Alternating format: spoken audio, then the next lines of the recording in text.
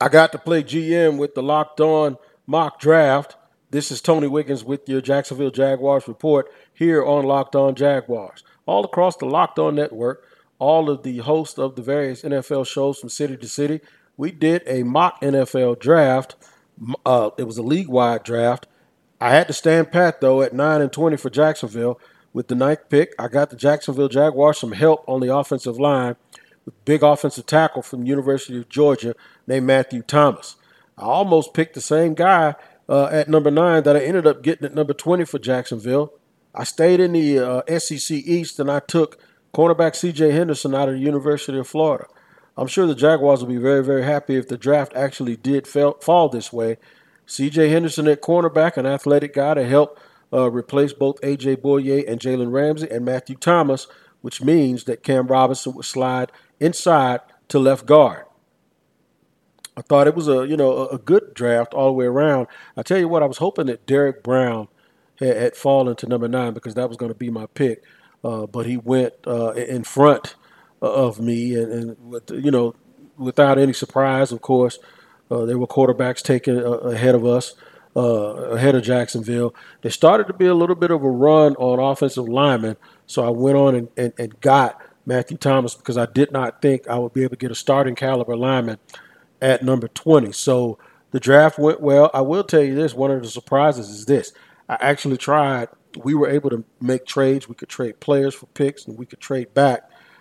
I dangled Yannick Ngakoue out there from about number 15 on, and there were no takers. In fact, our friends at Tennessee, I even got desperate enough to try to trade him inside of the division. No takers. My man from Tennessee said, the Tic Tac Titan said, no, I don't want to have to trade for him and then pay him, which is a similar situation what you saw happen last year with Kansas City and Frank Clark. But no, Titans held serve, and they decided not to do it. Tried to also send him to Seattle, and they didn't bite. They took a defensive end out of Penn State. So I'm sitting there thinking, like, if Seattle really wanted to keep a defensive end, they could just keep Jadeveon Clowney. I think they're going to try to go young at that spot. So it's going to be hard to find Seattle as one of those teams that's going to make a trade for Yannick Ngakoue because they have their own guys. If they want to try to re-sign him, they could. Clowney played well for him. I really don't think that they're going to invest that money, invest that capital, and send away draft picks. So I think you can mark Seattle off the list. It was a real fun exercise over the last couple of days here on Locked On, for Locked On Jaguars, around with the other guys from Locked On NFL. There's a lot of good dudes. Mark Mosher, Joe Marino, that they do the podcast for various teams around the league. A lot of well-known guys. You guys ought to tune in sometimes to the Locked On Network. It's fun, not only here at Locked On Jaguars, but go around the division. Go around to the divisional opponents and listen to what those teams are talking about. We have some really good national shows, too, that we'll highlight periodically here on Locked On Jaguars. So in the mock draft that I did league-wide, it was Matthew Thomas, University of Georgia, C.J. Henderson from the University of Florida. I think Jag fans will be happy with that. I know from where I was sitting, they look like the best players on the board that also filled needs for the Jacksonville Jaguars. Okay, coming up now, what we're going to do on today's show, I'm going to look around a little bit at some of the prospects that the Jaguars that could make this team a little bit better. Ones that might excite you now and ones that are sort of infrastructure picks for this team. We'll do that after you buckle your seatbelts up on the other side here on Locked On Jaguars. When I keep trying to assess and gauge whatever interests I think might be out there for a guy like Yannick Ngakoue, I don't know how positive it is for him because I don't think that there are that many teams that are willing to give up compensation and pay him the big number. One thing that I think works in his advantage is that he's 25. When you look at all the other free agents that are available, there are no guys on the list that are 25 years old that actually have have had the success that he's had, that have the numbers and the reputation that he has. So normally the target age is 26 or 27. I think you might see some teams. One of those teams is the Raiders. I saw a scenario out there today online that suggests that the Raiders might be willing to part ways with with the 15th pick overall. And if that's the case, the Jaguars should do cartwheels because that means they're getting a very, very high choice. I wonder if they will require Jacksonville to send them something else. If they give them that, the 15 is high. Or would the Raiders then say, okay, let's find a trade partner, move back, get some extra picks, and then once they move back, say, okay, Jacksonville, we'll dangle this pick in front of you. Move back, get an extra third, maybe even an extra second from somebody who's picking late, and then try to move that pick to Jacksonville for Yannick Ngakoue. The Dolphins. The Dolphins seem like one of those teams that even though they have a bunch of money, they can go out and sign whoever they want, and then they can still entice whoever it is to try to come to South Florida. If they want Clowney or if they want some of these other pass rushers that are out there and then use those draft picks that they have on other people, then they might be wanting to holler at Jacksonville about Yannick Ngakoue as well. It really, really depends. I think they're building a culture of fit down in Miami, and it'd be interesting for me. And maybe I'll get my man Travis Wingfield, who works for Dolphins.com, to come on and tell us at some point if he believes that Miami is one of those teams that's interested to make a move for Yannick Ngakoue. But as far as the draft is concerned, I look for these athletes that are really, really twitchy athletes. And what I mean by that is the one guy that I keep thinking about on this team is Josh Allen. You need more guys just like that. That's why that Simmons kid from Clemson really, really intrigues me because he's long, he's tall, he's fast, he's rangy, and you need guys like that that can make plays for you if you're Jacksonville. The problem is the position that he plays is weak side linebacker. I happen to think he can play strong safety in the NFL. But even if you think that he can play strong safety or will, what's the positional value for using that high a pick on a guy that plays those positions? There's some thought that you can kind of formation those guys out of plays and that you could get somebody who can play those things just as well. Like I like Ronnie Harrison. Can this kid play with Ronnie Harrison? Could he be a free safety the way Sean Taylor was? I don't know. You know, they lined they put his side by side numbers up. He was a little bit faster at the combine than Sean Taylor. I don't think you can really measure this, but from what I remember about Sean Taylor, who's the best safety I ever saw, he just didn't have long enough to prove it. So most people give that to Ed Reed or Ronnie Lott. I just remember Sean Taylor being really, really instinctive. It's almost as if he shot out of a cannon. He knew what was going to happen before it actually occurred. So I don't know if Simmons is that kind of player, but it really, really intrigues me when I try to take a guy like Josh Allen and I say, okay, what kind of draft would you like to couple him with? And they ride this thing out for the next 6, 7 years. Simmons comes to mind. Derek Brown comes to mind. Anybody who can be that dominant. And I know some people are after the combine are a little bit lower on Derek Brown than they once were. And I even had some people mention to me, you know, he reminds me of Glenn Dorsey. Somebody said he reminds him of Dorsey, how Dorsey just flat out dominated the Southeastern Conference as an interior defensive lineman while he was at LSU. And then never really materialized once he got to the league. Well, Dorsey was a little chubby. Dorsey was about 295. This kid is 326 pounds. Dorsey was like 6'2 and a half, 6'3, but his kid is 6'5. So there's a big difference. And while he's not twitchy, I don't know if a 6'5", 326-pound man is supposed to be twitchy unless your name is Reggie White. But I saw him dominate people. I saw him be very, very difficult to block. But now, to people's credit, I saw the same thing with Quentin Williams a year before that, and a couple of other guys from Alabama a year before that, and it never really, really panned out. That's one of those things where you got to really look at him and look at his motor and go talk to his coaches and find out about him. But I really do think, you know, the whole thing where you look for the guy with the yellow jacket potential, those are the two guys up front that I really, really think about. I like Jeffrey Okudah also. I like him better than I like C.J. Henderson, who I actually chose in the mock draft. Obviously, Okudah is one of those guys that technically appears to be someone who does everything right. He has good. He's not real big, but he's not small either.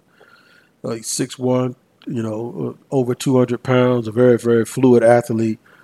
And, his press clippings from college turned out to be exactly right. The kid was everything you want in a prospect coming out of Texas. Then he went to Ohio State, and he lived up to it. So I really believe um, you see certain guys that they're going to be good from day one, and they have what it takes athletically to not be bullied in the NFL.